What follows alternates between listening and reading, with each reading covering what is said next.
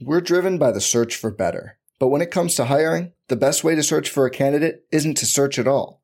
Don't search, match with Indeed.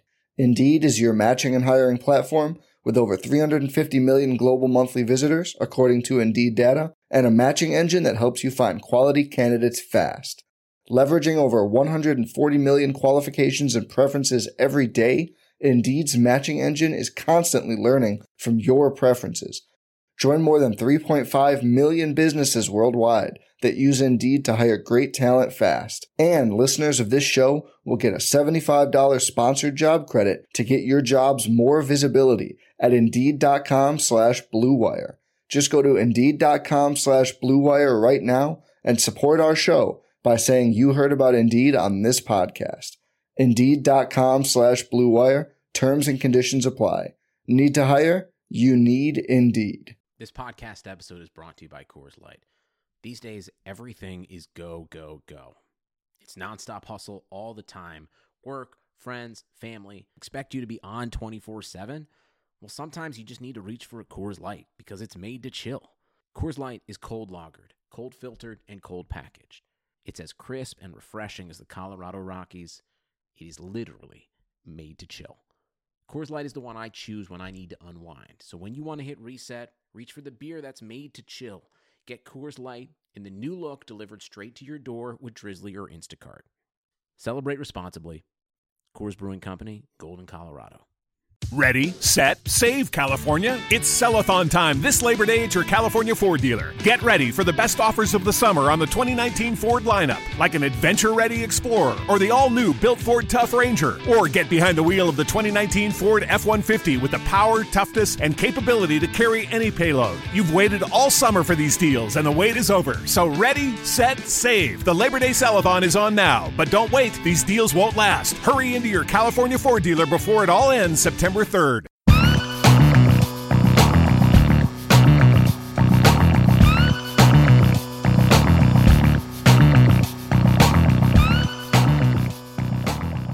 Welcome to the Fantasy Football Report, a RotoViz radio news show covering the serious and mocking the ridiculous NFL news of the last week, brought to you by the FFPC. I'm, of course, Blair Andrews, and my host, as always, is Hassan Rahim. Hassan, we've got a lot to talk about for a week in the off season, but excited to get into it. What do you think? Hell yeah, man. Camps are opening up. Football is right around the corner, and I am super stoked that we've got a very exciting guest to help us get through this. Yes, absolutely. Joining us today on the show is Pat Kerrane. Pat is a legend here at RotoViz. He was one of the producers of Fantasyland. He's the co-host of the High Stakes Diaries, the author of a tremendous Dynasty series on RotoViz, and now the co-creator of a great comedy meets fantasy football news website, rotoblurb.com. You can follow him on Twitter at Pat Kerrane. Pat, thanks for joining us. How's it going? It's going great, guys. Thanks for having me on. Absolutely, yeah. Really excited about the Dynasty series you've been writing at RotoViz. That's been just a great read every time, and excited about this new website. What's the thinking behind that, or the impetus behind starting that, and what's it all about? Yeah, so I'm doing that with my brother Mike, and we've got a bunch of some really good writers that you guys know. Pete Overzet will be contributing a little bit. John Solis will be contributing a little bit, and a few more. So we're going to be kind of cranking out comedy blurbs. So it's a bit like The Onion meets like fantasy news, right? So nothing that is actually actionable. This is not where you go for the fantasy news that's going to help you win your league. But if you kind of need a break from all of the ridiculousness, you can come read some comedy ridiculousness at rotoblurb.com. I don't know. I'm reading a blurb here about Rivers being hospitalized after a catastrophic Father's Day incident, and I am adjusting my rankings as we speak. That is a risk factor with him. Definitely actionable. All right, let's get into the first item. The Bengals signed Tyler Boyd to a 4-year, $43 million extension through 2023. So they're extending Boyd before AJ Green in a walk year, and he now gets just over $10 million annually, which is more than recent deals for Lockett and Sterling Shepard. Pat, in one of your recent article, as you noted, that Boyd should be a red flag buy at wide receiver, and on the other hand, AJ Green should be a strong sell. So how does this news sort of affect how you're approaching the Bengals wide receiver situation? Yeah, the red flag that I identified for Boyd was his contract situation. So this is great news for Boyd. Just to give listeners a little bit of context on the article, what I did was I looked at projected redraft finish. So this is a dynasty-focused article, but I'm looking at where RotoViz had these wide receivers projected to finish for this season, and then asking the question, what if we're right? What if they do finish here? How will that affect their value? Right? Because sometimes you see guys who, like, we kind of know aren't going to have these big seasons, but are still being drafted as if that, you know, they might finish top 5 or something. And then when they don't, their value falls off a cliff. So you can kind of get out in front of this, or vice versa. Some guys are getting drafted for some weird reason, young productive guys at a discount to where redraft rankings have them going. So Boyd is one of the latter guys. He's a guy that for some reason has a discount. He's discounted like 4 spots to his projected RotoViz finish. Now RotoViz is a bit high on Boyd, but Boyd is generally regarded as a good redraft pick this year. He's generally pretty popular. So when I did this, he was the 27th wide receiver by ADP, but projected to finish 23rd. So you're getting a 4-spot discount. Now the red flag was, like I said, the contract. If he hit free agency, he could potentially end up in a much worse situation, and that could really tank his value. But now that's gone, and he just has the upside. Not only the upside of potentially finishing higher than the projected wide receiver 23 finish that we had for him, but AJ Green might not be there next year. He's still not signed to a new deal. It's possible that he does get signed, but that's just a little extra upside that you get when you take Boyd. And he, at least right now, I mean, we'll have to see how this affects his price, but he was already going at a discount. If his ADP doesn't go up significantly, there could be an even bigger discount on Boyd now that some of the risk with him is gone. So he's starting to look like an even better dynasty buy than he was before, and he was already a pretty good buy. Yeah, yeah, I totally agree with that. I mean, one thing that's been sort of interesting, I guess it's not even that surprising, but it's just something that I kind of think has been one of the better values all offseason, is the delta in ADP between just where Green and Boyd are going in redraft. I mean, there's like a 30 pick difference with Green going 30 spots higher. And I mean, in my rankings, I actually have Boyd ranked higher, but that's maybe a little bit, I might be kind of the odd man out with that, but do you think that should be closer? I mean, obviously you think Boyd is a value and Green maybe not so much, but would it be crazy for someone to draft Boyd ahead of Green this year? In redraft, I mean, I don't think it would be crazy, because you don't. Green has to come back from injury. And Blair, you actually had a really good article about bounce back seasons where you're basically making the point, right, that we probably overrate players' ability to come back from injury. Is that a fair summation of that? Definitely, yeah. So just ask me about Doug Baldwin. Yeah. And Boyd is an emerging player. I mean, he broke out last year in his 3rd season. He was an excellent prospect. Sean Siegel recently had an amazing breakdown of why we're probably underrating the Bengals offense in general. So, even if you take Tyler Boyd and he doesn't beat AJ Green, he's still probably going to score higher than people think. So it's like hard to imagine it being all that bad of a pick either way. Yeah, I also kind of remember, and it's really good that you bring this up, because that makes 2 of the 3 guys on this podcast who have mentioned AJ Green is a very strong dynasty sell, and Tyler Boyd is a very strong dynasty buy. And I guess that makes 3 of us, 3 of 3 on this pod who have all touted Tyler Boyd. I was a little bit early touting him in 2017, but he had a really mixed season, I guess you could say, especially after a promising rookie year. He was, again, Boyd as a rookie did fine with or without AJ Green. That was, when AJ Green tore his hamstring against the Buffalo Bills. Boyd sort of came on, but really like LaFell also did later that year. And then the offseason issues for Boyd occurred, and then he also sprained his MCL. It just led to this bit of a wash of a sophomore year. And then he really kind of emerged last year as this, as a very viable wide receiver too. Ian Rappaport refers to Boyd as AJ Green's sidekick, and it's a little weird in that in the long run. Realistically, that report probably is about as accurate as his Antonio Brown is a Buffalo Bill report. Boyd is sort of an ascending guy who they've opted to pay more money than Lockett or Sterling Shepard, and clearly is a player who they see as a part of the future. And Blair, you mentioned this. AJ Green's in a walk here. I really wonder if the Bengals will wind up trading AJ Green midseason in the event that he's having a strong year and they're able to get something back in exchange for him.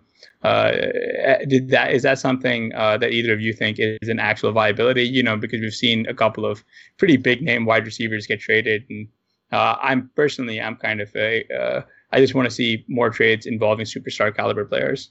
Maybe if it wasn't the Bengals. Yeah, they're just a little sharp sharp. front office. Yeah, they're just such a bad front office. Yeah, I definitely it would be awesome to see that. I would not want to bet on that or anything, but yeah, I just looked it up. Even in Dynasty, Green is going 20 spots ahead of Boyd in the last month or so. Exactly. Does that make sense? No, it doesn't make any sense. Yeah. And that, the case, just real quick, the case I made against Green, because he was going Dynasty wide receiver 17 when I wrote the article, and we had him projected for 15. So we have him projected to score higher than Boyd, despite Blair's best efforts. But he's if he does finish at that level, wide receiver 15, that's not a good finish for a 31-year-old wide receiver. That's kind of like one of the reasons I wrote this series. It's like, if we know that this guy's probably going to finish around that level, we also can kind of put ourselves in the position of being in 2020 and AJ Green's coming off of a mid, okay wide receiver 2 level season, and Tyler Boyd potentially nipping at his heels, and AJ Green might be departing the Bengals. That wide receiver 15 finish probably means he scored under 17 points per game, or that he missed more time due to an injury, which he's done in 2 of the last 3 years already. So you're just looking in Dynasty. Green is not someone that you want to be investing, a top 20 wide receiver pick in. I think. I think that he could pretty easily drop to like wide receiver 29 in Dynasty or so, with like a fairly decent season, like wide receiver 15. So I just think, I don't fault anyone for taking a shot on him in redraft. And I think he's actually, potentially a good pick in redraft, because I like what Sean's saying about the Bengals offense being underrated generally. And certainly Green could overperform this season, and you could be feeling great about having him in Dynasty, although frankly you should sell him if that's the case. But I just think there's a lot of risk with Green, and I'm not really trying to get risky wide receivers early in my draft. Yeah, I tried selling Green for a mid-second, 2019 second, and this year. That was actually rejected. Whoa. Yeah, I know, right? Welcome to the 2019 draft, where apparently AJ Green isn't worth a second rounder. Okay, well, don't sell him for that. Yeah, so this is just an absolute roster teardown. So I'm trying to get whatever value, and I could. And again, it sounds like I'm selling for absolutely like pennies on the dollar, but that's because I'm pretty motivated to get him off my squad. But there's a method to the madness behind making these like losing trades that like look terrible. Well, if the other guy was probably thinking something he doesn't, because why else would you make him such an incredible offer? Right. I think with some of these guys, like an in-season trade for AJ Green might be a great call. Because if you think the offense is underrated, he's coming back from injury. You kind of just need someone to get a little bit enticed with the production, right? So. Yeah, it's just a matter of I agree with you entirely. It's just a matter of I just wanted to if I had a good enough read on the league, it would have been to eventually get. I think I can't remember who went there, but I believe it might have been Darrell Henderson. This was pretty much where after I wrote my fades, and I had Darrell Henderson as like the second RB to fade, if only because I mentioned that the Gurley owner should do whatever it takes to get Henderson wherever they're drafting, and he should be a first rounder. So you might want to just temper expectations, fade that, and go for a wide receiver. And then it turns out that like people just watched Henderson fall, and it wasn't until a month later where people are like, oh, we should like Darrell Henderson's like now going at the 105. So I've been trolling pretty much every Gurley owner in my league with my Henderson picks. I've been sending them offers of Henderson, Ford, Gurley plus a 2020. Oh, God damn. Oh, man. You must be real popular in that league. Leagues. Oh, man. Yeah. Well, I only did it to like the owners who were like, that's good. I can't believe you dared draft Darrell Henderson at the end of the first round. And it's like, yeah, well, believe it.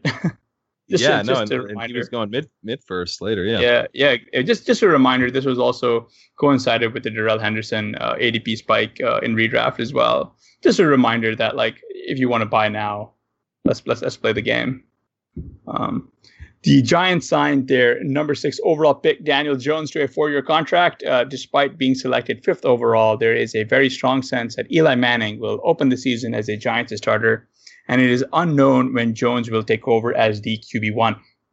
Pat, you actually wrote a phenomenal article on Saquon Barkley and his downside comparables that I strongly urge everyone to go over to RotoViz, subscribe, and actually read it, if only because it gives a phenomenal range of outcomes for where we could see Saquon's valuation go in terms of what a down year for him would look like. So out of curiosity, which of these two quarterbacks represents the best saving grace for the Giants' offense, in your opinion, and who will help buoy Barkley's value?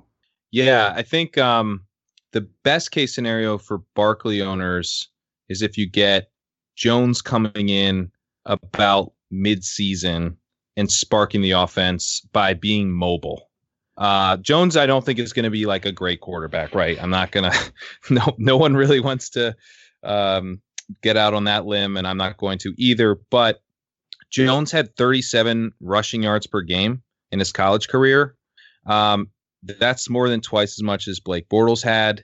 It's almost 10 yards more per game than Josh Allen, Patrick Mahomes, Andrew Luck, Baker Mayfield. So he wasn't like at the Dak Prescott, Marcus Mariota, Deshaun Watson level of those guys are like 50 plus yards per game in terms of rushing, but he's way more mobile than he gets credit for. So I think that particularly with an elite running back in Barkley, this offense could be better than people think with Jones under the helm. Jones is probably going to get exposed at times. So like the less we see from him in some ways, the better. Because again, I'm thinking about like if you own Barkley, you obviously want him to score points. He's your number one running back.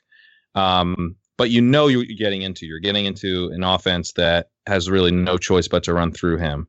The best case scenario is if then that offense looks like it could take off a little bit more in 2020 because it has some really high scoring weeks to close this season. And I think that could happen if Jones gets under center. That's not going to happen if Eli Manning gets under center. His splits without Odell Beckham are terrible. And so you really, I think, need Jones to come in and run around. Yeah, I think that is probably exactly right. It's kind of what we saw happen last season with both Buffalo and in Baltimore, where you get a mobile quarterback come in and it kind of lifts the whole offense. Obviously, that was huge. When Lamar Jackson came in, basically anyone who caught passes couldn't do anything but Gus Edwards and Kenneth Dixon became relevant again. So you can see it helping Saquon from a rushing perspective. One thing that is intriguing about Saquon, even if you expect the Giants to be pretty bad, is just that they don't have a lot of other people to involve in the offense. You can see him probably, I don't know, getting targeted maybe 120 times or something. Oh, yeah.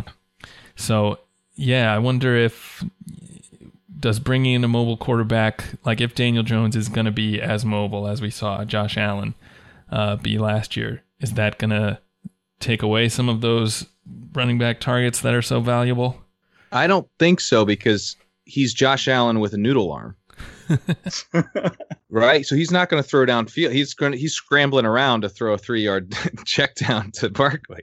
So it's the best of both worlds for Barkley, I think. And I should say, for redraft, I think the sooner the better for Jones to come in. I guess my feeling with Jones is that I don't think he's going to be very good. So you're going to, in Dynasty, if people realize, oh God, Daniel Jones stinks, and Barkley's tied to this guy for like the next 3 years, that could really kind of hurt his value. But in redraft, I think you want the better quarterback for at least fantasy stats, and I think that'll be Jones. Yeah, the one fun thing about like Barkley, I was playing with the screener to get game flow statistics for running backs, wide receivers, and tight ends, and when you're looking at the most targeted running back when a team trails by they trail by 7 or more points. Saquon Barkley saw 77 targets. That's more than Christian McCaffrey's 58, and then the next on that list is Jalen Richard with 53. Kamara saw 51, and then your usual suspects, your Riddicks, your Hineses, Lindsey saw a handful as well. So it's just and just negative game flow for the Giants leads to a lot more passing volume anyway. And like Pat mentioned, you've either got Eli Manning with the noodle arm or his mobile doppelganger and Daniel Jones with the noodle arm, both checking down to Barkley. I was chatting with a buddy today who mentioned that he was going to try to trade for Saquon Barkley in one of his leagues after someone put put Barkley on the block and was looking for serious buyers only, and my buddy mentioned that he tried to grab Anthony Miller in that trade as well, but he offered Kerryon plus Golladay for Barkley and Miller, or Sony and Harris and Cooks for Barkley. Do either of those trades sound fairish to either of you guys, because the counter was Kerryon and Michelle and Engram and Golladay and Tannehill in Superflex for Barkley plus a random throw in like Hayden Hurst or Paul Richardson. It's like so what's a fair valuation? That's where his value's at right now. Like that's part of the reason why I wanted to write this article series. Is like people generally I think there's like a cognitive bias or something that we don't want to think about what can go wrong for the very best player in fantasy that everyone wants, right? So that's why I compared him to Matt Forte, his season going from 2008 when he was rookie to 2009, and like really not much changed. He did have a new quarterback, but the quarterback was supposed to be better, kind of like we might see this year. And his touchdowns dropped from 12 to 4, and his yardage went way down. And he actually caught almost as many passes and had almost as many receiving yards, but his touchdowns just absolutely cratered. And so there's a real downside scenario with Barkley. But if I owned Barkley, I would be asking for that giant package, because I think you at least have a chance to get it. And Barkley he's so young, and he had such a good rookie season that even if he has the Matt Forte kind of stays healthy but kind of sucks a little bit level season, he's still going to be like a top 6 dynasty startup pick. I think people are gonna ride with him anyway. So I wouldn't be paying the King's ransom for Barkley right now, but in the RotoViz Dynasty League reboot, we just like had a startup draft for the RDL once again, and we got to pick. Me and my brother co-own a team there. We got to pick where we won the lottery to see where we selected our draft pick. So we picked the 101. And with the 101, we took Barkley. And we thought maybe we'd be able to trade off him for a lot of value, but it's RotoViz, so no one wanted to give us that. And that's fine. I think it's fine to have Barkley because if, your dynasty team is probably better with at least one uber elite running back, and Barkley's value should be very stable, and he should actually produce a lot of points over a long period. So I actually think the packages that he offered are light for Barkley, but at the same time, I wouldn't do what the counters were. Yeah, I mean, it just feels a little bit too much to go with Kerryon and Golladay and Ingram and Sony. Yeah, that's a lot. It's a wild. I don't know how you negotiate down from that. I mean, I can see the point really that like you want a lot for Barkley if anyone's trading for him, which is always where the guy who's trying to trade Barkley away is either going to have to be motivated and suck up and make a trade that he doesn't think represents fair value, or just be fine with writing it out. And I'm with you. I would much rather just write it out with Saquon, if only because like you said, he's going to be a top 6 starter pick, like you said. I mean, Leonard Fournette still going in the first 3 rounds. Right. Like I mean, like people they just want running backs. Like I don't know. Like it's such a weird thing, and that's why it kind of is a bit of a bummer because you're playing with like in the RDL, you're playing with 11 other like-minded guys. Mm-hmm. It always sucks. I mean, it's always fun when you win those, but it sucks having to play in those because it's like 11 guys who have like a very similar philosophy as you do. So it's like you got to get very creative with your trades. Right. DJ Moore's the 102, that's it. Yeah, it's just there's like just throw ADP and everything out the window, and it's like, oh god. Well, let me ask you guys because I'm in a startup right now, a dynasty startup, and Saquon Barkley, of course, went 101, but he was traded for picks shortly thereafter. So is this a big enough haul? Do you think? So for just Saquon Barkley, the haul was the 209, the 304. 2020 second round pick and the 704. Has the 309 been picked? Then it got moved all around, so it wasn't the same guy. But yeah, I can tell you who took. So the 209 has been picked, and it was Melvin Gordon. Yikes! But Stephon Diggs was still on the board, who I know you guys would have gone with. Right. Right. Yeah. It's funny you mentioned that because Barkley also got moved in our startup. He was picked 101, and then he was traded away for the 112 and 201. And those picks became Joe Mixon and Juju Smith-Schuster. Yeah. See, I would take that. I mean, I would rather have the 112 and the 201. Yeah, because it just feels, I mean... if I can get Juju there, for sure. Right, yeah, exactly. Right, and that's the one where, like... we tried to trade up because we traded out of the first, then we tried to trade up, do that, but we weren't willing to give up the first rounder that we accrued, and so it was a bit of a moot point. But I can see your point.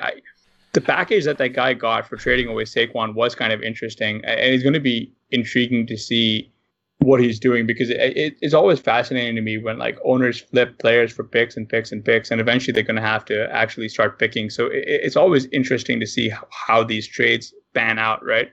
Yeah. That could have turned in like a RotoViz drafter would have turned that package into Diggs, Amari Cooper, and we'll have to see who's available in the 7th, but maybe Ronald Jones. So it could be Diggs, Ronald Jones, Amari Cooper, and a second round pick next year for Saquon Barkley. That's quite a haul. Could also get one of the tight ends and like an Evan Ingram or maybe even like a Curtis Samuel or Robbie Anderson or AJ Brown. And I know people are big fans of like the late round quarterback strategy, but there's no real issues with like I don't have much compunction about spending up for a quarterback if in a 1 quarterback league, because then just don't draft another one. Where would you take Kyler Murray right now? In that that's startup the name for I us. actually had in mind when you were talking about quarterbacks. That's 704. I mean, that's early for him, but you're getting probably a guy who you can, just put in your lineup and not have to worry about it for the rest of the dynasty as long as it lasts.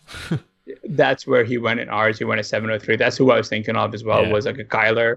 I don't know if Deshaun slips that far, but possibly. You know what I mean? Like you want like like I'm of the belief that like we've become a lot of savvy drafters are pretty much in on late round quarterback. You're not seeing guys spending the early round capital on the one QB as much as they were a few years ago. And even now, like, and that's where it gets kind of interesting because Blair and I were drafting in that startup and we got Cam Newton as QB 16 after Dak, Winston, Josh Allen, Matt Ryan, Kirk Cousins, Trubisky.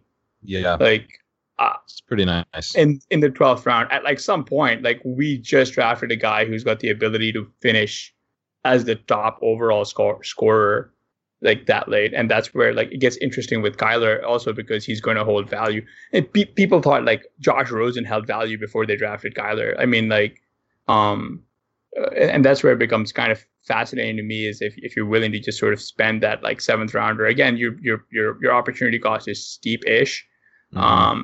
But I mean, at the same time, your expected fantasy point scoring from those different positions by the virtue of the actual package probably is a amalgamated score that will outscore Saquon Barkley. Now, on the flip side, sure, it's roster management, it's resource management versus like stocking up on depth. But I think those are all quality depth guys who give you a very good shot to fill out your roster in the bye weeks as well with above average fantasy players. The thing that's tough with me on Murray is that Lamar Jackson, like I actually have your startup, because for listeners, I'm in a startup in the same like league format, and Hassan and Blair just finished one up right before mine started. So I'm looking at your guys' board, and Lamar Jackson went in the 15th round. So that's what makes me. It's like, well, I can get Lamar Jackson in the 15th round. Yeah. Why am I going to spend? Where did Murray? Murray went in the 7th. Yeah, 703. Right. So that's where it gets really tough. I really like Kyler Murray, but man, to get Lamar Jackson in the 15th and then Roethlisberger and Breeze and those guys went right there too. So you could potentially just grab like 2 of those to basically close out your draft. That's pretty nice. Yeah. So no, I that's don't hard to pass up. Yeah, no, I don't think. I mean, it depends on who else is on the board in the 7th, but I don't think Kyler makes a lot of sense when you're potentially looking at, I don't know, maybe Christian Kirk or Ronald Jones or Royce Freeman or Will Fuller, someone like that. Curtis Samuel, yeah. Yeah, considering that you can get Lamar Jackson, at least 5 rounds later, probably. Yeah. Right. Robbie Anderson. Yep. AJ Brown, yeah. Maybe you could also get a Tevin Coleman if you want to roll the bones in that backfield. Yeah, no, it's definitely an interesting value proposition, right? Because like the getting the tunnel vision on like the young, incredibly stud guys. I mean, Sean wrote that piece about trading away Alvin Kamara for Christian McCaffrey last year, right? And it's like, well, yeah, why wouldn't you trade away like Alvin? Like people probably. If you were able to do that, congratulations. If you found someone who's like ostensibly so low on CMC last year, you moved away, Kamara, a guy of an equal caliber, but you also got something in return. Like when you're trading away these elite guys, you really are kind of playing the game of, is he undervalued relatively to his peer group? And CMC was a guy who was, and that was a phenomenal arbitrage play that Sean pointed out. Yeah, Sean's at like peak dynasty owning where, I love the point he makes about like you have to sell guys that people actually want to buy. If you shop around like Julian Edelman right now, it's not like people aren't excited. Or LaShawn McCoy is like no one wants to get an offer with LaShawn McCoy in it. So you gotta sell people that people actually want to buy. Like Sean loves DJ Moore. He's been selling DJ Moore. I've personally can't get enough DJ Moore. So I have not reached peak dynasty ownership where I still am hoarding my loves, but yeah, like Sean to get off Kamara for McCaffrey, and then to get Juice on top, that looks genius right now. All right, before we get into no shit, no, listen up. RotoViz Patreon is back for a 2nd season, and it's better than ever. And patronships start at only $6 a month.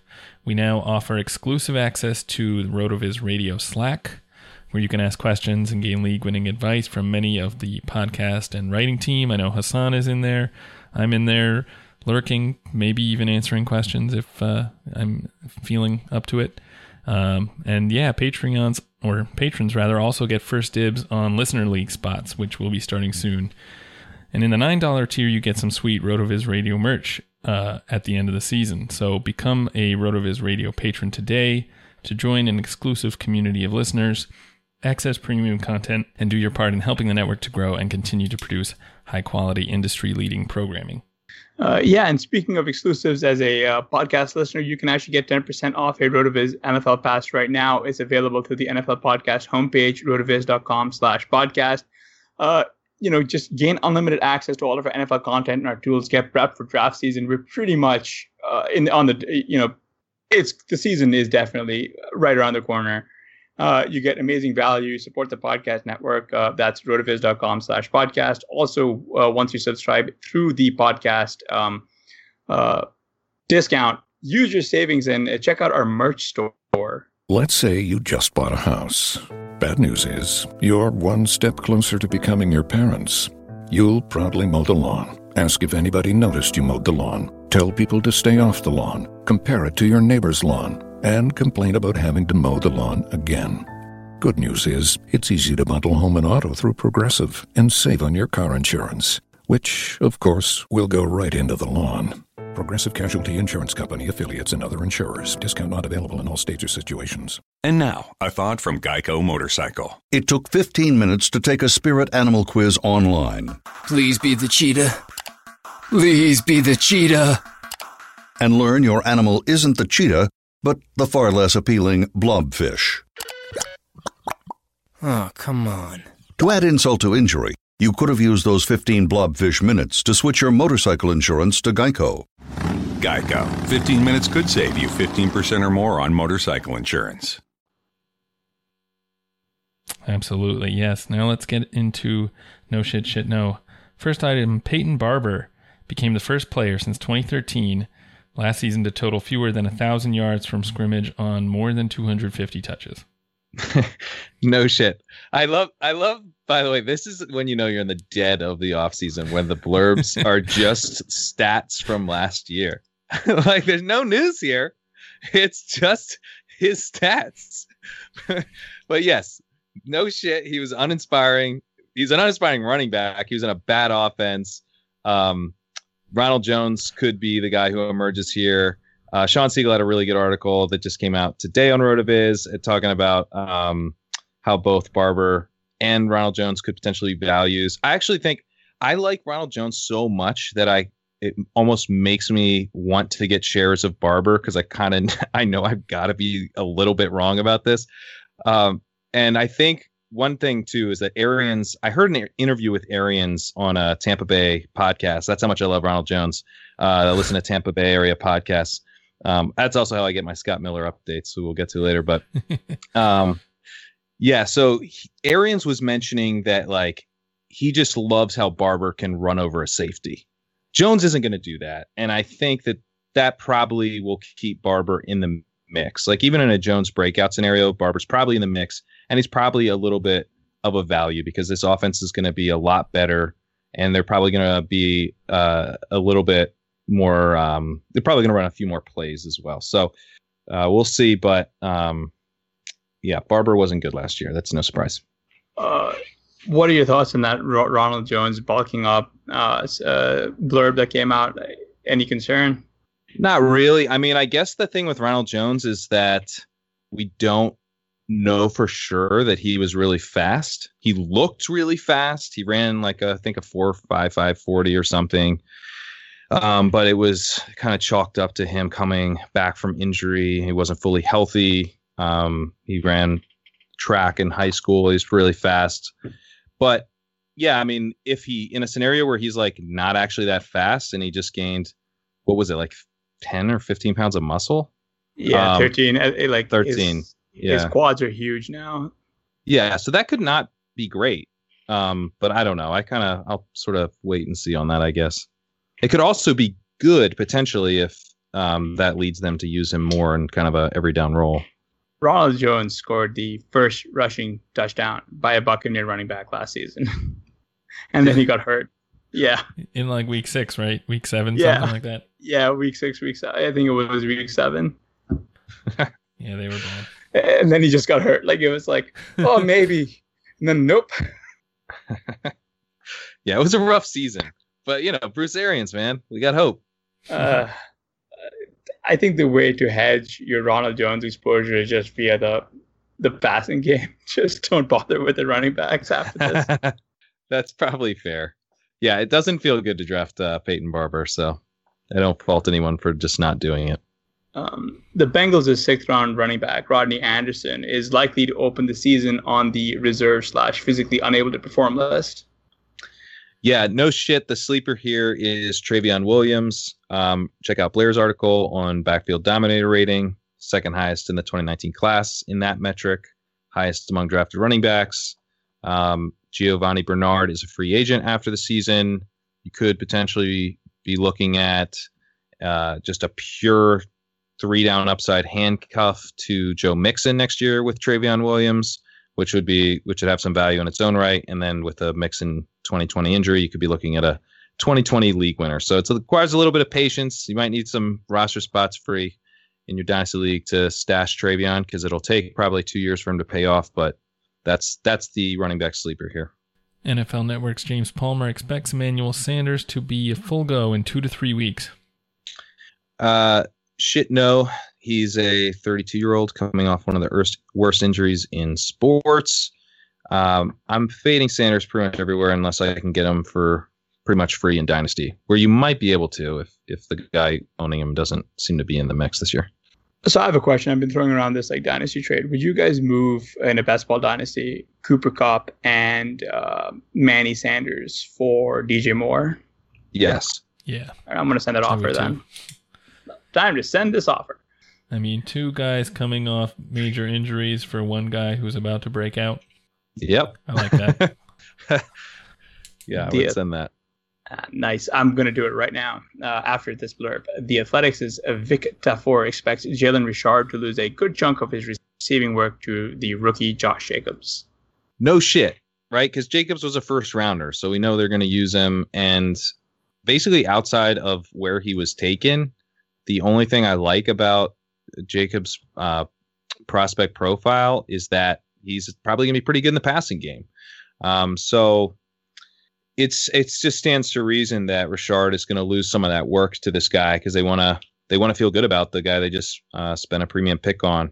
That said, I think that Richard isn't a bad bet this year as like a late flyer, because everyone, like, the ADP reflects this. The ADP assumes that Jacobs is going to get a lot of work and that Richard is going to see a lot less, have a much smaller role. So I kind of like Richard still, just because the price has fallen off. But I mean, we shouldn't be expecting that he's going to command the same target level that he did before Jacobs was there.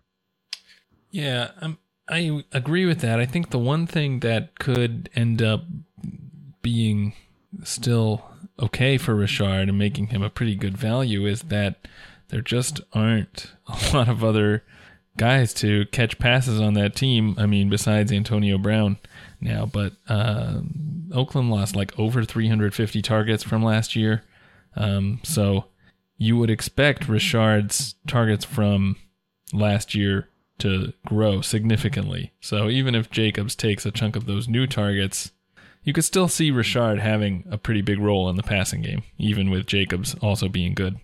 Yeah. And Jacobs might not be good. That's true, so there's upside there. Yeah. NFL.com's Ian Rappaport reports Marquise Brown is progressing well and should be back on the field in a few weeks. Yeah, I'll say no shit. I think, he's supposed to be ready for camp when he was drafted. We know that these things are pretty much always reported as optimistically as possible, so I guess it's not really a surprise that it's a little bit later than we expected. But I guess I wouldn't be shocked with a foot injury if he misses the first couple games. Sounds like he should be ready for the season, but like, if you're taking Marquise Brown, you're not taking him for early season production. I assume if you are taking him, it's mostly in Dynasty, and you're already getting a pretty big discount on him just because of the situation. So this whole situation doesn't scare me too much. Justin Watson said that he was watching tape of Larry Fitzgerald to prepare him for playing in the slot this season. This is another one of my favorite. This is how you know we're in the dead of the offseason, right? Thank God, like things are starting to pick up here in the next week, because this is literally like, who does Justin Watson know at Roto World that he got a blurb of like what he was watching? How many other receivers must have watched Larry Fitzgerald tape this offseason? Like 100? So it's just ridiculous. And Watson though is like a good flyer. I like him. I actually wrote an article just about Watson on RotoViz. This offseason, I think he could have a second season breakout. The biggest thing about him is that he had 2 consecutive seasons in college of over 50% market share of yards. So like literally he counted for more than half of his team's passing yardage in 2 consecutive seasons, which just like doesn't happen. It's really only been done a few times at any level. He wasn't at a particularly high level. He was in the Ivy League, he went to Penn, but it's still just an incredible achievement regardless of where he was playing. And he's also 6'2", 215. He had a 40-inch vertical. He runs somewhere around 4.5. So he's like a pretty solid athlete. And he had this like ridiculous college statistics. And he was drafted in the 5th round by the team, so he's not just kind of this undrafted guy who they might not stick with. And they kept him last year the whole season. He made the roster as a 5th rounder, stuck around the whole season, didn't get put on the practice squad first. So he's a pretty interesting prospect. The problem for him is that Scott Miller was just taken in the 6th round, and I absolutely love Scott Miller as a prospect. He had the highest Phenom Index in this wide receiver class. So that's John Moore's Phenom Index, which looks at age-based market share of yards. And then he was the only 2019 wide receiver who was drafted and broke out before the age of 20. He had the best finish in Anthony Amico's regression tree that he put up in an article for RotoViz, and Kevin Cole's regression tree analysis that he did for RotoViz. Scott Miller tied with Andy Isabella as the best finish in this class in that. So Miller is just an absolute ridiculously good prospect. He's a bit smaller. He's like 174 pounds, but he's faster, and Arians loves the deep ball. So I guess basically keep your eye on this battle. And because I think Watson was like watching this Larry Fitzgerald tape to prepare him for the slot, but Godwin's probably playing in the slot. So if Watson is actually targeted for the slot, that means that either Rashad Perriman, who is like yet to get 1,000 yards in the NFL in like 5 seasons, or Scott Miller is going to be playing on the outside in 3 wide receiver sets. So in some ways, this is actually bearish news for Watson, even though it's not news at all because he was just watching Larry Fitzgerald tape. We didn't hear a blurb about Godwin watching tape of Larry Fitzgerald, so right. Maybe Watson's about to leapfrog him. Adjust your rankings. The Houston Chronicle expects Will Fuller to be ready for Week 1. Yeah, I hope so, right? I'm pretty optimistic on Fuller this season, but he did. I think it was like around Week 7 where he tore his ACL, and then so it wouldn't shock me if he wasn't back to form right away. So I really would like to see him, in taking full participation before the start of the season, but we'll have to wait and see. It feels like almost no, like all these guys who were injured kind of late in the season are having all this only good news come out. And I'm trying to remember if this is typical. Like, do we always get only good news on these injured guys at this time, and then later in the year they have a setback? Except for Darius guys. Yeah, right. Yeah. It's never good when you're having bad news at this time of year. But, I mean, is this fairly typical? Should we believe, Will Fuller will be ready for Week 1 and Emmanuel Sanders is going to be a full go? And, I mean, or is they just have no incentive to say anything negative right now because they don't have to own up to it if it's wrong, for like 6 weeks. So why say anything that someone will get mad about now? Yeah. just say the best things you can. So yeah, I do think it's all probably overly optimistic. At least that's the assumption. That's the prior. Right. Yeah, it's the off season. The only time to really pay attention is if it's like negative news. And with just going back to Geis, he's the only one we've heard complications with. We've heard a lot of issues with his medical stuff. And then there was another Washington player, I believe an old lineman, who mentioned that was it Trent Williams? I can't remember. I don't know. Washington is not even good at off season. No, but he mentioned that he had like issues with his medical stuff. I'm gonna have to look it up now. But Pro Football Talk's Mike Florio suggests the Chiefs may look to trade contract year wide receiver Tyreek Hill. Shit, no. Who's trading for Tyreek Hill right now? What team is going to own up to just like trading, giving up assets for Tyreek Hill? Like, that's just not a great look at this point. And I know that there's no suspension and he's going to play and all that, but I just don't think there's like this hot market for Tyreek Hill in the trade market among NFL teams right now. So I think that this will probably just like blow over and eventually they'll kind of quietly re-sign him. In that article series we talked about earlier, I didn't include him because he wasn't projected at the time, because we all kind of thought he'd be suspended for most, if not all, of the season. He wasn't projected as a top 40 wide receiver for redraft, so he didn't fit into that analysis. But now that the suspension hasn't come down, his ADP is jumped up quite a bit. He just went 202 in my dynasty startup that we've been talking about. What do you guys think of that as the place to draft Tyreek Hill in a dynasty startup? The Chiefs are like every dynasty owner who immediately updated their trade bait with Tyreek Hill after the news broke. Yeah, 202. That's aggressive, man. I think so. It's aggressive. I mean, that's you really look aggressive. Yeah, right. You look at what he did last year, and I mean, if you expect that kind of production to continue going forward, he's only 24. So, I mean, it might not be that aggressive if you're just looking at the production profile at his age. I don't know. It's rich for me because I just know I'm never gonna own Tyreek Hill on any team. Basically, I'm never gonna draft him early enough because I don't know. I don't really want to root for him. Yeah, he just turned 25. I would almost think of him like a running back or something, because one, he's so dependent on his speed. So I think like if he falls off a bit, it could be a big fall off. And then the other thing is that he's sort of in he has situational uncertainty akin to a running back, in that what if the Chiefs just decide to move on? Yeah. And then if he's not tied to Mahomes, his value drops quite a bit. So, yeah, I think 202 is aggressive.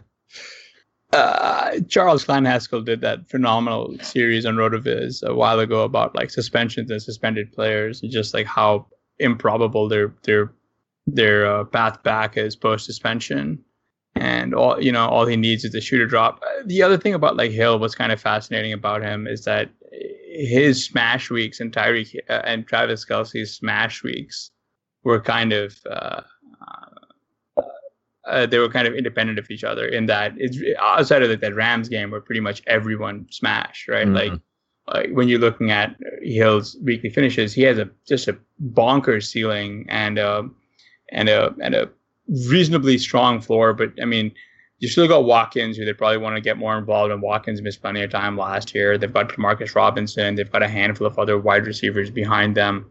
If Mahomes takes to start spreading the ball and you're seeing more of a consistent target share in that 18 to 25 range, it doesn't mean Hill isn't that, elite wide receiver one.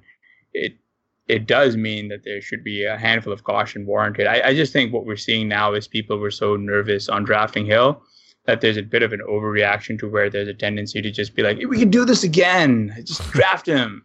I think that's right. Like there's no real set market. He just sort of boomerang back up to where I've seen him in best ball drafts go ahead of Julio Jones and Juju Smith-Schuster and Odell Beckham. And it's like, whoa. All right, this is a bit much. Mm-hmm. So you just have people just going, you have no idea how to deal with this. It's like, because it's a very rare situation where we've seen like a wide receiver one for a team tethered to a prolific quarterback as Mahomes, who's ready to rock and roll, apparently, unless something else comes down the pipe. But again, which is completely possible. But again, it's more likely that it's a bit of a temporary overreaction. There's just no reason he should be going ahead of some of the guys he's going in redraft at all. And it should really, really make you nervous when you see Kelce and like Hill go within like 2 spots of each other, both in the first round.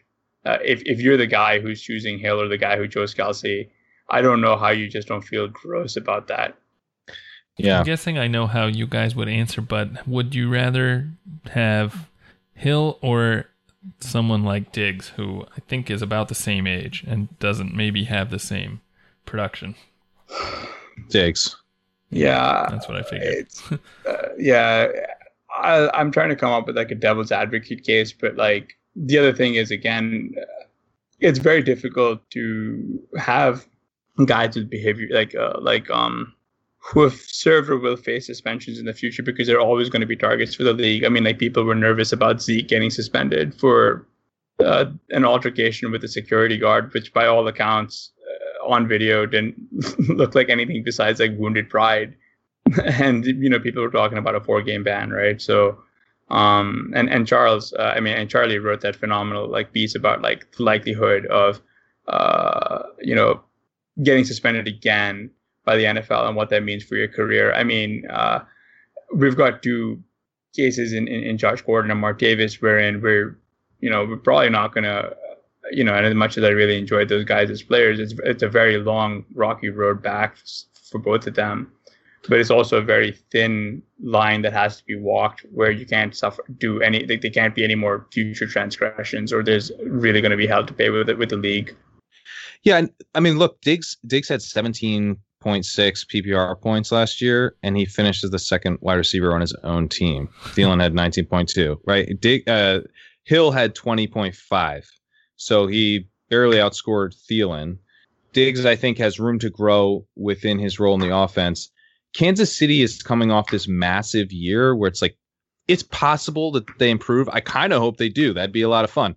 But, regression is real. I think that we could just see Diggs and Tyreek Hill in both having 16-game seasons, hypothetically, this year, score pretty similarly.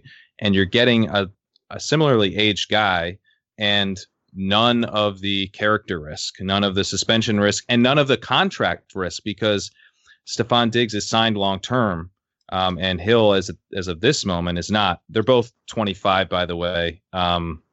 Diggs is like turning 26 in November, and Hill just turned 25 like a couple months ago. So Diggs is like half a year older. But yeah, I think Diggs is pretty clearly the case there. And in this startup, Diggs didn't go until the mid-3rd round. We got him at 304. So you're getting like a full 12 rounds full 12 picks, so a full round value between Hill and Diggs in at least this one startup. I think that's just a massive.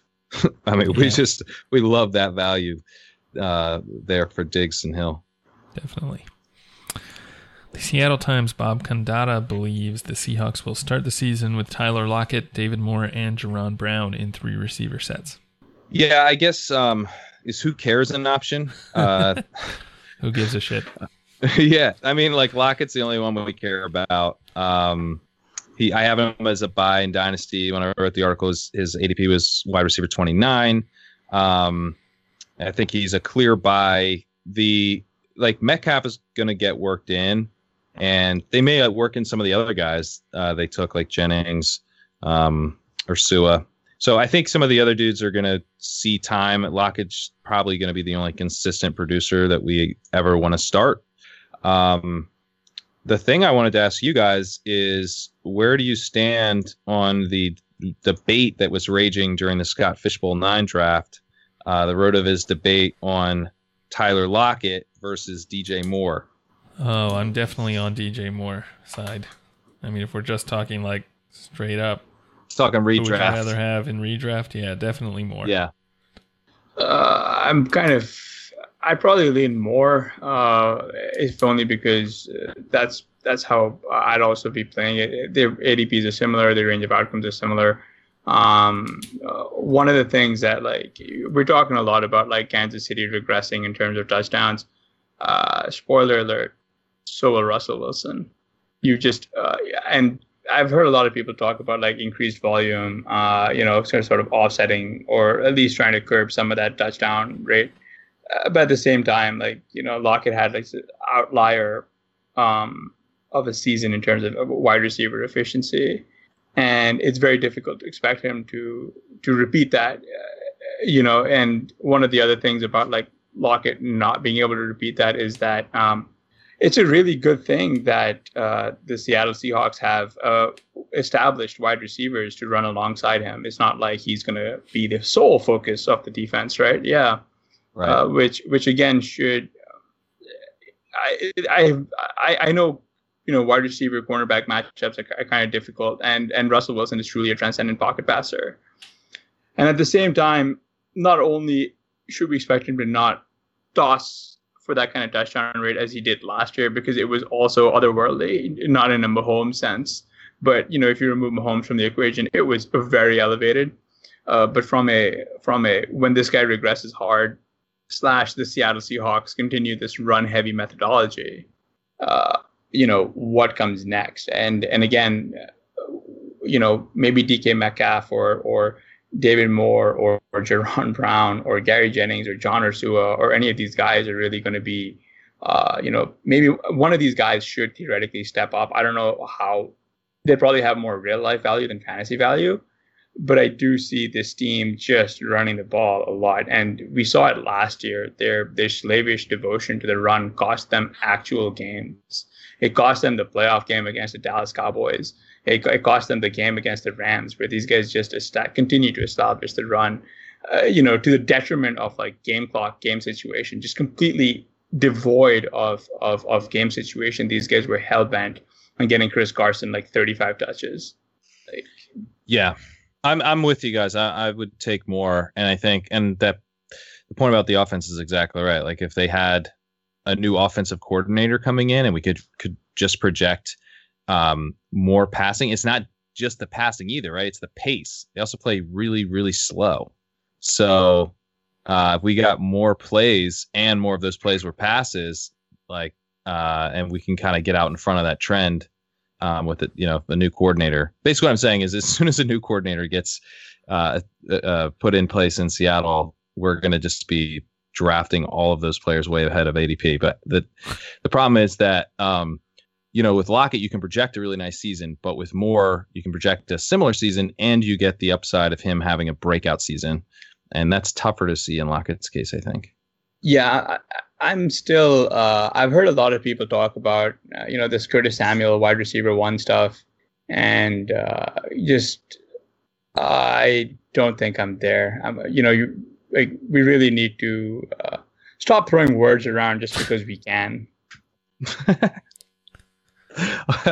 I like Curtis Samuel too, for the record, but I think he's pretty well priced as well. I've been trying to scoop up both in pretty much any format. I think both are undervalued. Samuel's a really interesting prospect and very young. I don't hold his slow start against him because he was just so young when he entered the league. Yeah, exactly. He was young. He was really a prolific, like, hybrid player almost. Mm-hmm. There's a lot to like about him, but there's been enough people that are now on him to where you're really facing one of those, those gross pick choices that I mentioned earlier, like the Hill Kelsey one. You're looking at DJ Moore, then it's like 8 picks later it's Curtis Samuel, and it's like, what side do you want? Right. And it's like, and it's not like 8 wide receivers later, it's literally 8 picks later.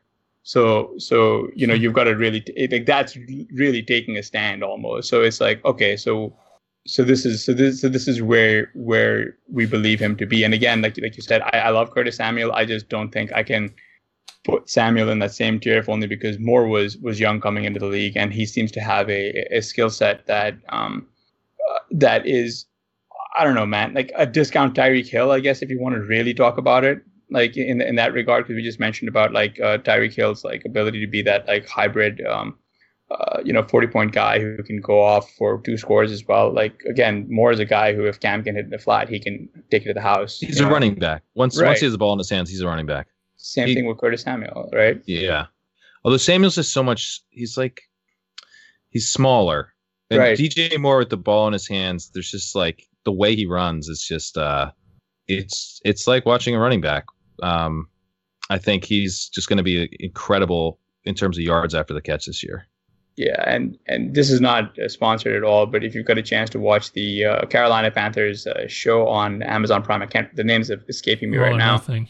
All or Nothing. Thank you. There's been some great moments in that with like Moore and just Steve Smith. Did you guys see that Steve Smith interaction with DJ Moore? I did not realize that had finally dropped. I'd heard that was I was like Googling it last month, like when is All or Nothing coming out?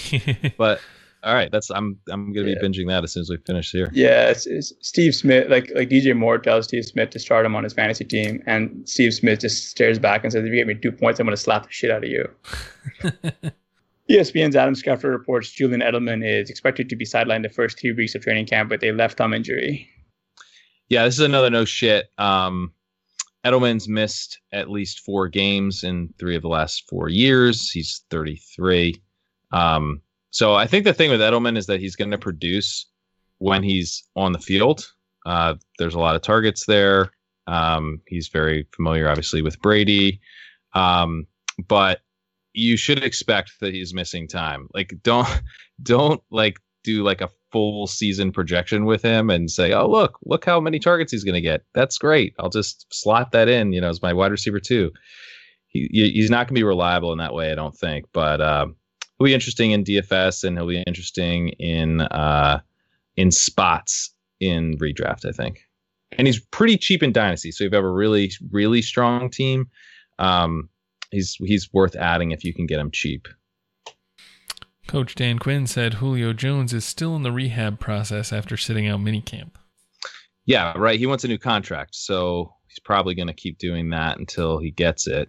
I don't think there's much to see here other than he really wants to be paid. The Jaguars placed Marquise Lee on the active pup list. Yeah, like, why? So I guess shit. Why is this taking so long? But the injury was in the preseason of last year, I believe. So right now I'm just betting on D.D. Westbrook if I'm betting on a Jaguars wide receiver. Where are you guys at with Lee?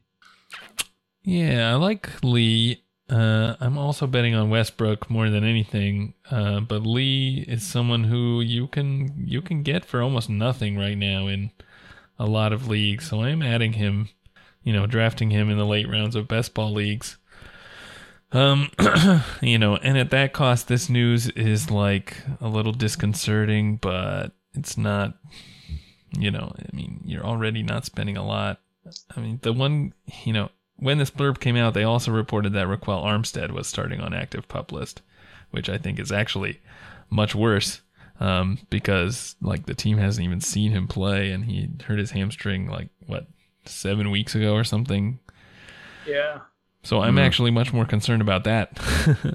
Yeah, that is concerning. And he was a 5th round pick, right? So they didn't really have anything tied to him too much. You could see him hit the practice squad pretty easily. Mm-hmm. They could probably just bring Jay Ajayi in or something if they needed a body.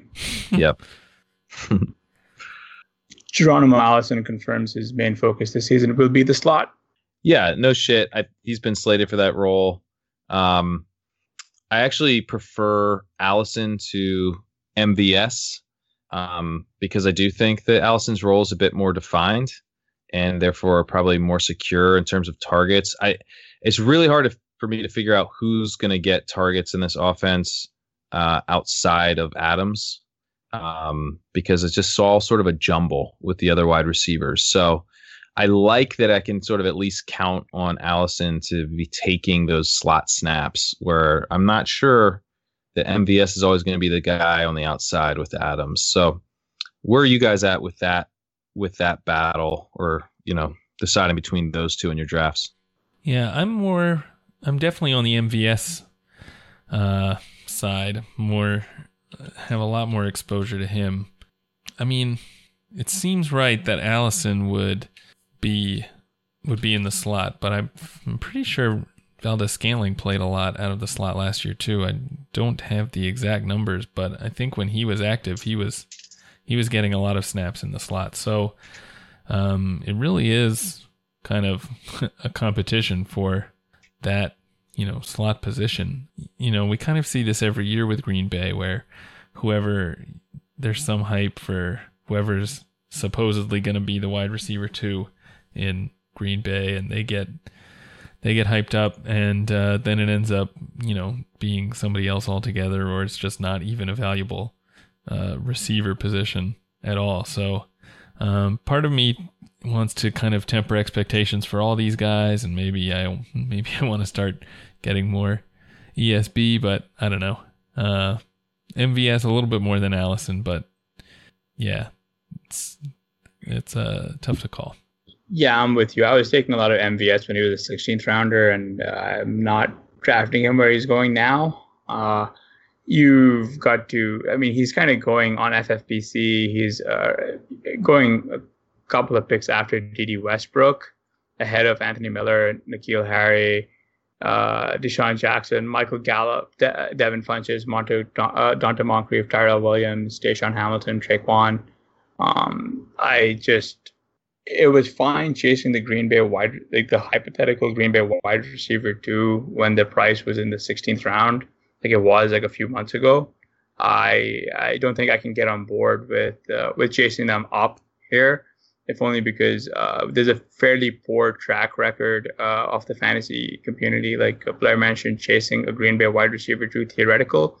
A few years ago, it was Jordy Nelson as a wide receiver 1, Randall Cobb as a wide receiver 2, Devontae Adams as a wide receiver 3 in the final round. And then it was, Jordy Nelson, Devontae Adams, Randall Cobb, and Nelson tore his ACL. And then it was, and Cobb still did nothing. Then it's like Devontae Adams. And then people were like taking Randall Cobb last year again as the wide receiver 2 in about the same range, who also once again did nothing.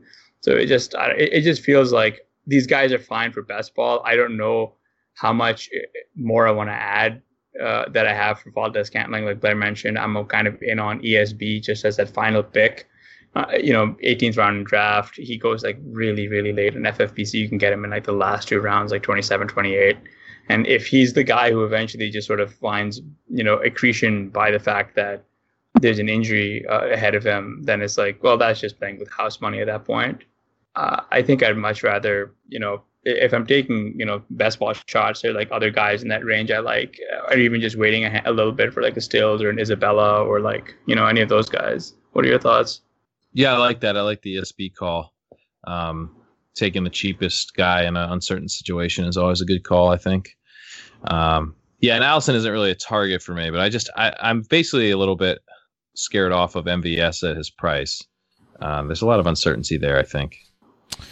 I just looked it up. MVS had 41% of his snaps in the slot. Allison had 12, or almost 13. So, yeah, confirming his main focus will be on the slot is kind of like he's expecting to move into a new role. He was also not healthy last year. Yeah, but still, I think that is 13% of the routes he ran, or were ran out of the slot. I don't know where how these numbers are calculated, but in any case, seems like MVS is the guy that they used more in the slot last year. So yeah, it's an interesting blurb. Yeah, but just to push back a little bit on whatever Allison had to say, wouldn't theoretically, if you're a smart OC, want to get Devontae Adams lined up more out of the slot? Yeah, I was thinking the same thing when I read this. Like, how much was Devontae Adams going to be used out of the slot? Because he's got that, he's a big body, got a good yak skill set. Right, like these the prototypical X receivers makes them more valuable than the typical quote unquote slot receivers. The ability to play all over the formation and not really give away where they're going to be. They're not going to really be signaling the intent of what the OC wants. Right. Cooper Kupp will avoid the active PUP list to open training camp. Yeah, that's good. I don't know if it's a no shit no what is, but that's good news. When I wrote up Kupp in this article series, the What If I Write article series, the red flag that I had for him, I had him as a red flag buy. The red flag was his health and the lack of an injury discount. So in Dynasty, you're not really getting much of a discount on him. It's as if he didn't tear his ACL. But, if he's coming right back and it's as if he didn't tear his ACL in real life, then, maybe that lack of discount makes sense. He looks like a really good dynasty buy outside of that injury. He's under contract cheaply for this year and next year. He had a great year last year, and the offense was much more effective with him on the field, which makes me think that, he's probably going to be re-signed at some point. But again, it's not something you even have to worry about right now if you have him in Dynasty. So he's 26 and already very productive and in a great situation potentially for the long term. So really good Dynasty buy as long as he's healthy. So these positive reports on the health are really good news and make me a little bit more bullish in terms of his Dynasty ADP. Just to push back a little bit again, because I love playing the contrarian. We just talked a little bit about Will Fuller and like the injury optimism surrounding these guys coming off those late season tears. What gives me pause a little bit more so about Kupp is that we just saw the Rams lie through their teeth about Todd Gurley's health. That's a good point.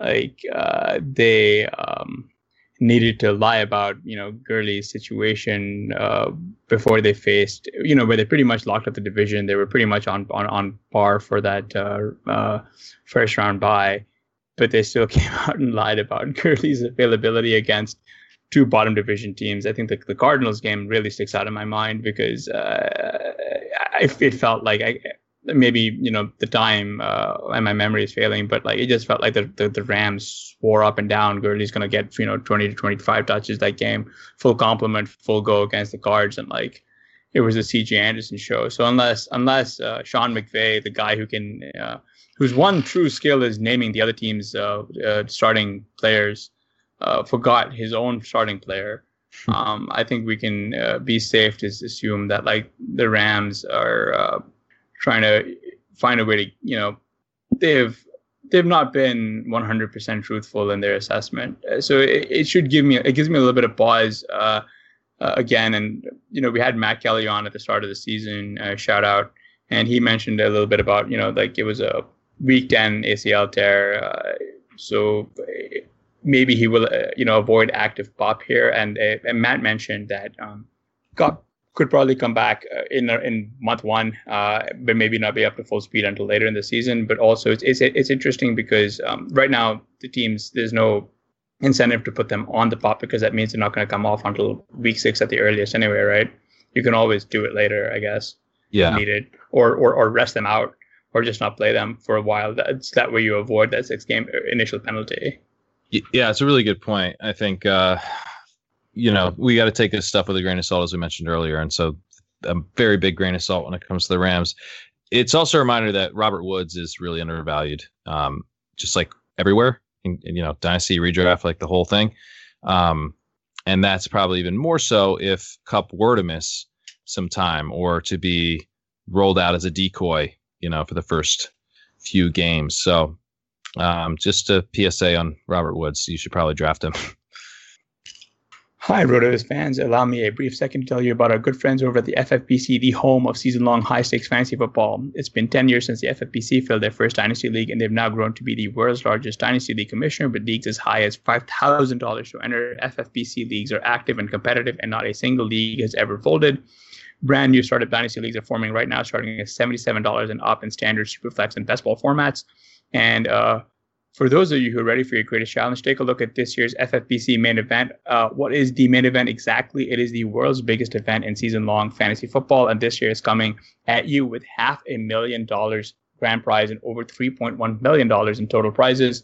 Come to Las Vegas for a 3-day weekend of live drafts, festivities at the Planet Hollywood Resort and Casino, or draft online from the comfort of your home. The main event drafts start on August 23rd and run through the start of the season. We've actually got Pat Kerrane, who is a high-stakes legend. Pat, you've been this is going to be your fourth year with Pete Overzet over at the main event. What are your thoughts? And, is it something that you think that listeners should go out and give a whirl? Absolutely. I mean, legend's a bit strong here. I mean, we made the playoffs last year in our third year. That was good. But yeah, the FFPC is awesome. We're doing it again this year. It's an absolute blast, and it's a really fun way to sort of test yourself against other hardcore fantasy players. I can't believe it. That Gerald is presenting the quarterly budget report with finger puppets? Look, here comes a 1.7% decrease in fixed overhead. Hello, everybody. No, I can't believe how easy it was to save hundreds of dollars on my car insurance with Geico. Who are you? The projected increase in organic Q3 revenue. Hooray! Believe it, Geico could save you 15% or more on car insurance. Geico presents yet another voicemail from your roommate. Hi. So, about the kitchen. Turns out when there's a grease fire, you're not supposed to throw water on it. Who would have known, right? Anyways, the fire department is here and it's totally cool. Give me a call back when you get a chance. The Geico Insurance Agency could help keep your personal property protected, like if danger is your roommate's middle name. Visit geico.com to see how easy it is to switch and save on renter's insurance. All right, moving on to news item number 3. Yahoo's Charles Robinson reports the Chargers are dug in with their stance on Melvin Gordon's holdout. Gordon has threatened to hold out and demand a trade beyond week 1 if his contract demands aren't met, and it sounds as if that proclamation will truly be put to the test. So, Pat, do you expect to see Gordon in a Chargers uniform this season? Probably. I think the thing with Gordon is I'm just not drafting him. He was already sort of in that range where I wasn't that interested. So, like in Scott Fish Bowl 9, for example, I had the 6th pick, and the first 5 picks were the kind of classic top 5 running backs that everyone's going to take in the top 5 picks this year. And then, so I basically was deciding between Kelsey and Gordon. I went Kelsey before the news.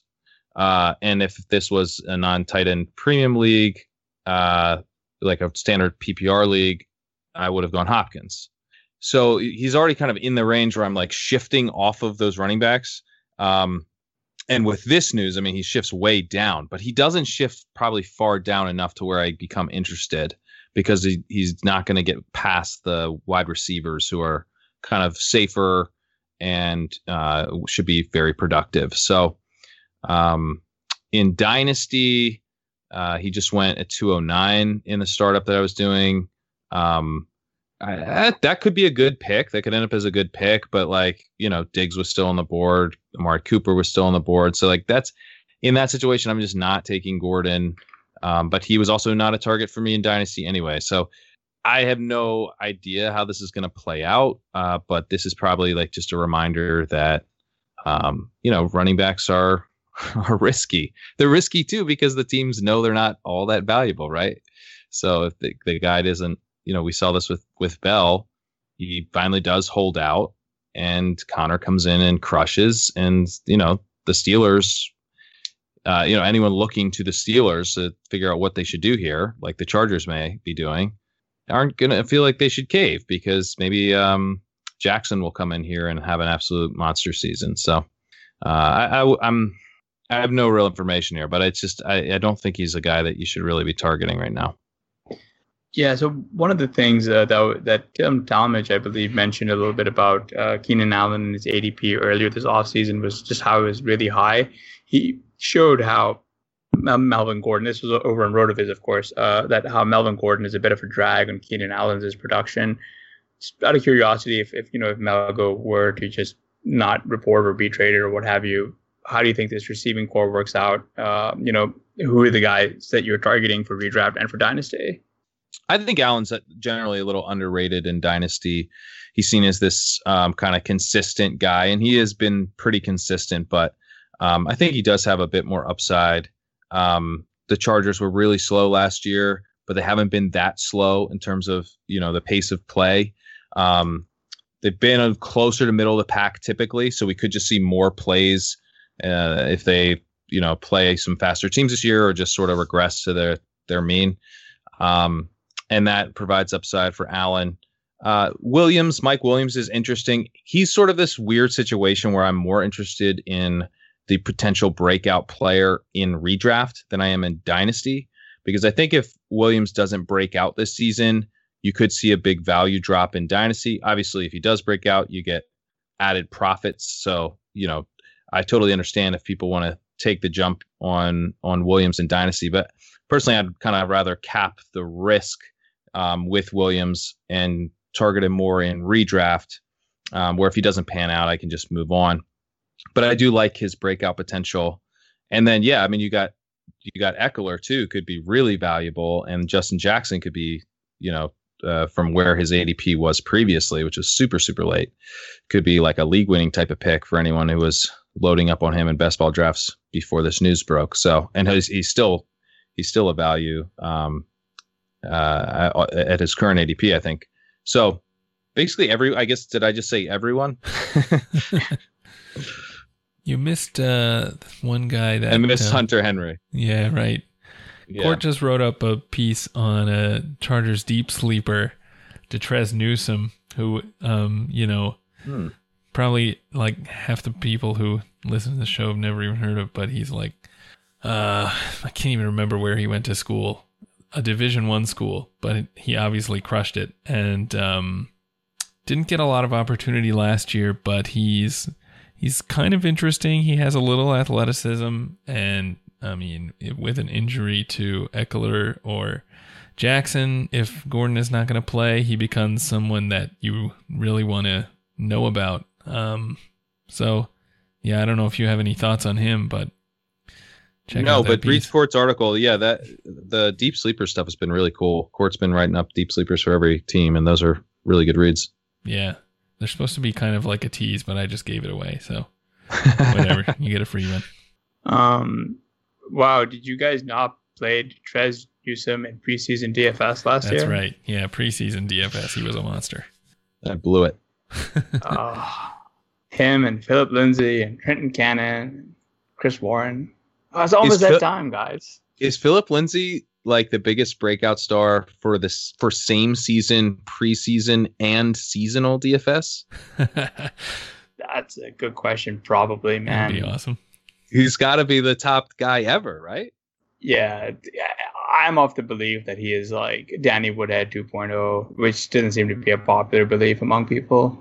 I mean, Blair actually got me on Lindsay last year. I had some shares of him in deeper leagues because of the backfield dominator rating.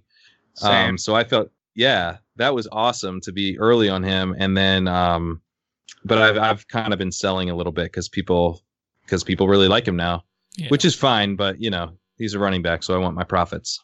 Yahoo's Charles Robinson reports Amari Cooper is in no rush to sign a contract extension. According to Robinson, Cooper is happy to wait for Julio Jones, Michael Thomas, and Tyreek Hill to set the market before he signs.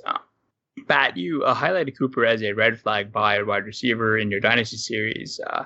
Do you mind just sharing why that is? And, what does Cooper need to do this year in order to gain Dino value? Yeah, so the red flag that I highlighted for him. So overall, I consider Cooper to be a dynasty buy based on this analysis, and just overall, I do think that he's a dynasty buy. But the red flag that I highlighted was actually only somewhat related to his contract situation. It was that he's never finished in the top 12 among wide receivers, and he's entering his 5th year. So he's got this potential, if he underperforms, to maybe not be on the Cowboys. We have to see how they play this with potentially extending him before the season or whatever. But there is risk that he changes teams again. But I think the bigger thing is if he underperforms our expectations of him this year, you're looking at a guy who's now played 5 NFL seasons and has never had a wide receiver 1 season. And Cooper's always drafted in Dynasty at a premium to where we expect him to finish. He's always this guy that we think is about to break out because he was such a good prospect, and he's had these huge blow up games as well. We've seen the upside with him. This year he's going as wide receiver 8 in ADP, but he's only projected to finish at wide receiver 10. So that's the kind of the premium that I mean, is that he's being drafted in Dynasty ahead of where he would be drafted in redraft. And I think that evaporates if he has a bad season, even if he doesn't just have a good season. So if he's like wide receiver 20 or something, I think he just starts to lose that shine a little bit. Then of course, if he does change teams, that's some real downside with him. However, as I said, I do consider him a buy. So after making a sell case, I think the upside here is that, we do expect him in redraft to finish as a top 10 wide receiver for the first time, but we do think it'll happen. And this team, I think, could pass more. They have a new offensive coordinator, former quarterback and former quarterback's coach. So they could be a little bit more pass heavy, and they probably will extend him. And so if he gets that, tied to a pretty solid quarterback there as the number one option in Dallas, then I think his value will increase just based on that. And with a top 10 season, I think he could jump up close to the top 5 wide receivers, because that premium, I think, will stick around as long as he has a good season this year. So with like a wide receiver 7 season, he could be drafted as a top 5 wide receiver in Dynasty pretty easily. Yeah, that makes a lot of sense. Kind of the risks you laid out. I mean, I think you're right that, I would expect him to have probably, if he's going to have a top 10, a top 12 wide receiver season, it would probably be this year. I mean, we already saw the Cowboys kind of open up their offense and pass the ball a little more kind of as soon as he arrived. And, his presence actually helped the offensive efficiency in a lot of ways, helped Ezekiel Elliott's efficiency even. So, it's the sort of thing where you would hope that Dallas kind of learns from what they did at the end of last season and kind of just keeps that going and, keeps funneling him targets. But,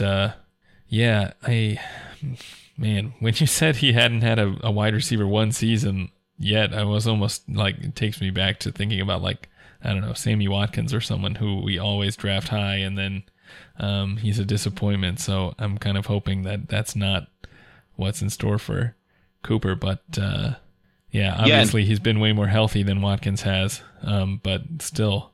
Not in 2017. Yeah, well, right, that's true. But the risks are definitely there if he doesn't finally put it together. Fantasy owners are irrational too. Like they'll hold that against him. You know what I mean? It's like, I drafted him and he busted and all that stuff. I mean, that it flips. So the guys who have those big premiums, like Watkins is a great example. He was supposed to be, I remember that in that 2014 draft, trading up, I got the 102 to take Mike Evans and, or actually sold off a player to get that pick. And I had a guy just be like, you clearly don't know that the only wide receiver of note in this class is Sammy Watkins, right? So it's just like that was like sort of the prevailing attitude for Watkins at the time. And then when he doesn't come through, people get, I think, kind of irrationally scared of him, irrationally low on him, and so Cooper could potentially be in that camp with another bad finish or just a finish below expectations. Corey Davis, I think, is in another situation like this. People are really excited about him. He's yet to really break out. This is his 3rd season. If he doesn't do it this year, I think people will start to label him as a bust and sort of basically just talk shit about him and want no parts of him. So, it's like, to me, this is a big part of the way I play Dynasty. I want to be able to trade my players. I don't want to be stuck with anyone. And so that is a risk if you end up with a guy that people just don't like. And Cooper's about, one kind of mediocre season away from being that guy. That said, his splits with Dallas are really enticing. And so he could have just a monster season. So I am kind of wading in and taking him if I can, if I don't have to overpay. Yeah, it's not possible. I was trying to buy Amari Cooper at his low point last year, just where he wasn't getting targets. He'd pretty much dried up. And I was told by the other Amari truthers, we're riding Amari out till his value hits 0. And it's like, well, great. That's also me. So just a little bit of pushback on that. Like, never had a wide receiver one season. He was really, really close. I think he missed like the wide receiver one, that got off by like a handful of points. I think it was like a 60-yard catch or something, like just something ridiculous for one touchdown. Just not like a real. Hassan, this is how thresholds work. I know. Threshold, and I say it, and it's true. I know it's really good because again, I agree with you 100%. I wrote a piece last year for RotoViz about like Amari Cooper as a potential dark horse to lead the league in targets, because in 2017 the interesting thing was Cooper showed up to training camp complaining of like a knee issue, and since then, since like preseason, he would spend every Wednesday, like Monday, Tuesday, Wednesday on the injury report, then got taken off on Thursday. Then he'd play on Sunday and not do well, and the cycle would repeat again. The only time he wasn't on that injury report was before he massacred the Chiefs for 300 yards on Thursday Night Football. That was the only Wednesday that he was not on the injury report. We owned him in high stakes that year. I remember that. Yeah. Did you guys start him that week? I'm not sure we did. Oh shit! I started him everywhere. That was literally, I mean, like, because Ben Gretsch wrote about it in his Stealing Signals column that week about like that. He went pretty long on Amari Cooper just about. And the second I saw that he wasn't on that Wednesday injury report, I was like, well, I got to start Amari. What's the worst that could happen? Do I keep losing this team with the teams that have Amari on? Sure, whatever. What's the worst that could happen? And it worked out. And then after that, Aqib Talib pretty much tried to behead Amari in that Denver game. And he was just sort of not really there for the rest of the season in terms of health. Last year, his biggest issue, the biggest issue people face is like the narrative flips, right? Because like Amari had like these insanely up and down weeks. He either finishes a wide receiver one for the week, or he finishes like pretty much wide receiver 160 for the week. There was no in between, and it was because Derek Carr is a check down expert. And it wasn't until he got traded to Dallas, did he actually start seeing semi-consistent target volume. And the concern was, well, Amari can't do it. He hasn't had time to establish a rapport with like Dak. Like, how's he gonna? He's changing teams. He's gonna do the thing, and then he just sort of strolls right in and pretty much revitalizes his value like within 8 games. Mike, it's like, are you concerned at all about Jason Witten returning here? Like, how many targets are you penciling him in for? Do you even consider Jason Witten to be any form of an actual thing outside of a figurehead for the team at this point? I don't. I mean, he's going to be on the snap count, I think. And like, they also have such a different role in the offense. Like Cooper has these big, he's a deep threat, right? He's a all around wide receiver. X, yeah. Yeah, but he gets down the field, and that's why he has these monster games, because he, if you connect on a couple of these passes with Cooper, you can have like the 100+ couple touchdown games pretty easily. But then he'll also get you some duds. And I don't think that will change, and I don't think that Witten is necessarily going to be like, Cooper was probably covered on Witten's targets. You know what I mean? Right. I hate to think that Witten is the first read on a lot of these passing routes, but I guess we'll see. No, that's just going to be. Look, if anyone in the Dallas Cowboys watched like Witten in the booth yet last season, the man clearly should not be playing football. He has no idea what's going on. Or maybe he should be playing football because he wasn't very good at instead of announcing it. Yeah, but I mean, we saw a living legend in Rob Gronkowski just put together this sad wash season before like retiring. Like, it was like sad watching him like move around the football field. Now we're bringing back Jason Witten, who really wasn't even very mobile in his prime. So, does any of this make you excited for Michael Gallup this year? Yeah, I think Gallup's pretty interesting. He's another one of the second-year candidates who are just going really late relative to where his upside is, right? Yeah, he's a second-year breakout candidate. He wasn't a bad prospect, and he's not someone I was terribly excited about, but he's really cheap, like really cheap. So, yeah, I think if you're he doesn't concern me if I'm going after Amari, but in terms of getting exposure cheaply to that offense, I think he's a great way to play it. I do think that the Cowboys may pass more than we think.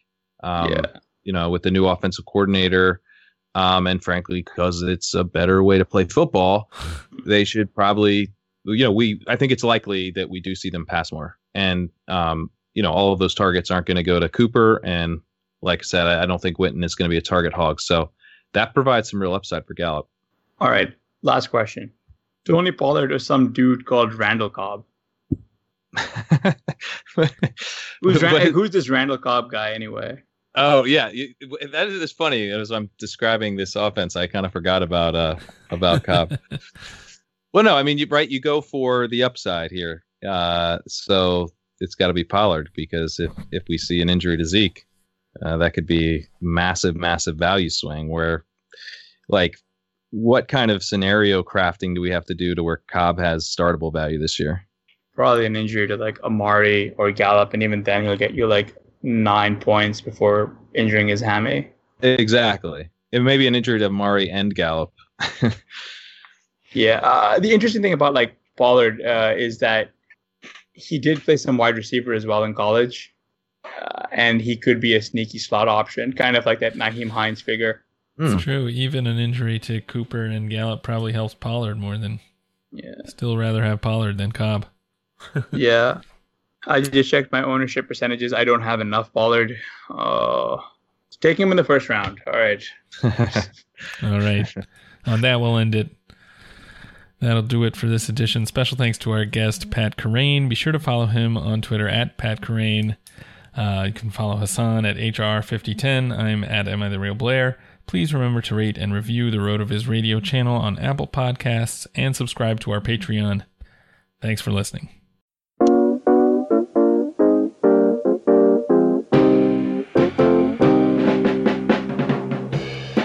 Thank you for listening to the Fantasy Football Report. Please rate and review the RotoViz Radio podcast channel on iTunes or your favorite podcast app. Contact us via email, rotovizradio@gmail.com, and follow us on Twitter at RotoVizRadio. And remember, you can always support the pod by subscribing to RotoViz at a 30% discount through the RotoViz Radio homepage, rotoviz.com/podcast.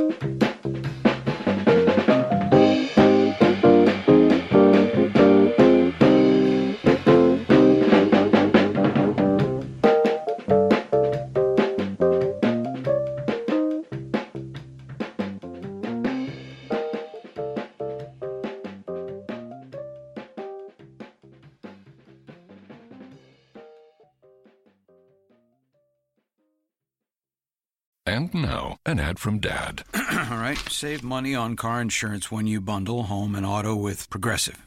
Can I take these off? All right. What is this? This looks good. Wow, that's well made. Where did you get this? I'm talking to you with the hair. Yeah, where did you get this? It's good stuff. That's solid. That's not veneer, that's solid stuff. Progressive can't save you from becoming your parents, but we can save you money when you bundle home and auto. Progressive Casualty Insurance Company, affiliates, and other insurers. Discounts not available in all states or situations. They call you the Grill Master. You've seared the thickest porterhouse in the butcher shop. And as you lift that first forkful to your mouth, you savor the moment. To get amazing offers during the Mercedes-Benz summer event, like the 2019 C-Class sedan and GLC SUV, the perfect recipes of driving performance. Plus, you can enjoy 6 months of Sirius XM All Access included. The Mercedes-Benz summer event, now serving limited time offers on a select lineup of vehicles. Offers end September 3rd. Mercedes-Benz, the best or nothing. Sugar Ray Leonard, Roberto Duran, Marvelous Marvin Hagler, and Thomas Hearns. Legends, whose four-way rivalry defined one of the greatest eras in boxing history. Relive their decade of dominance in the new Showtime sports documentary, The Kings, a 4-part series premiering Sunday, June 6th, only on Showtime.